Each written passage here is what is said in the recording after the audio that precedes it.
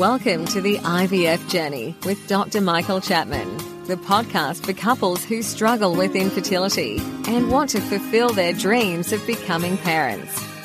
To access previous episodes packed with ideas, solutions and tips that actually work, head over to Dr. Chapman's IVF podcast on iTunes.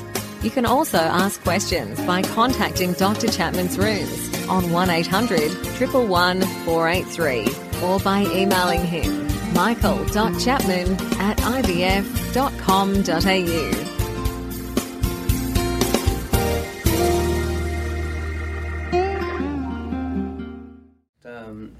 Hormone imbalance that women have that stops them getting pregnant is polycystic ovarian syndrome.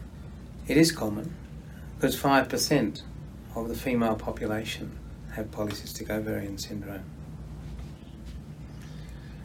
Up to 20% have what are called polycystic ovaries, and they don't have the syndrome, but their ovaries carry these multiple follicular cysts, tiny little things in the ovary.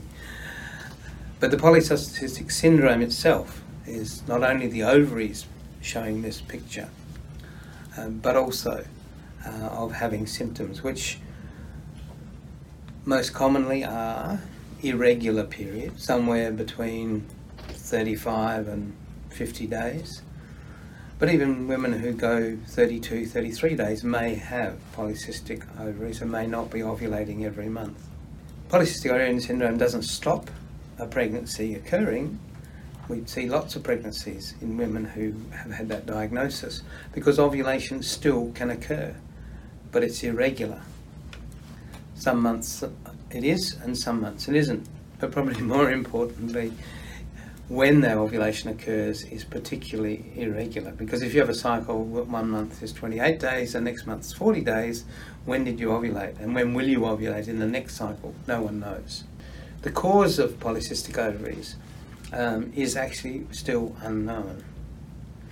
It most likely starts during the programming between the brain and the ovaries around the time of puberty, and that for reasons that we don't understand, the ovaries don't respond appropriately to the brain hormones, and the brain hormones don't respond to the hormones coming from the ovary. If we intervene to change the messaging that goes on between the ovary and the brain, we can control it, at least on a month-by-month basis. It doesn't change it forever, but while taking medication, something like 80 or 90% of women can be made to ovulate on a regular basis.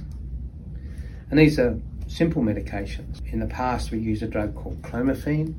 It's had some side effects for some women. We've got simple treatments for the majority of women with polycystic ovarian syndrome. Polycystic ovarian syndrome has other symptoms like excessive acne and increased hair growth.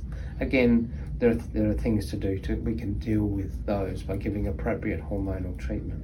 But in terms of infertility, I have to say, of all the patients that come through my door, if they tell me that they are having irregular cycles, PCOS is most likely diagnosis, and I know that I'll get a significant number of these pregnant without having to go to IVF.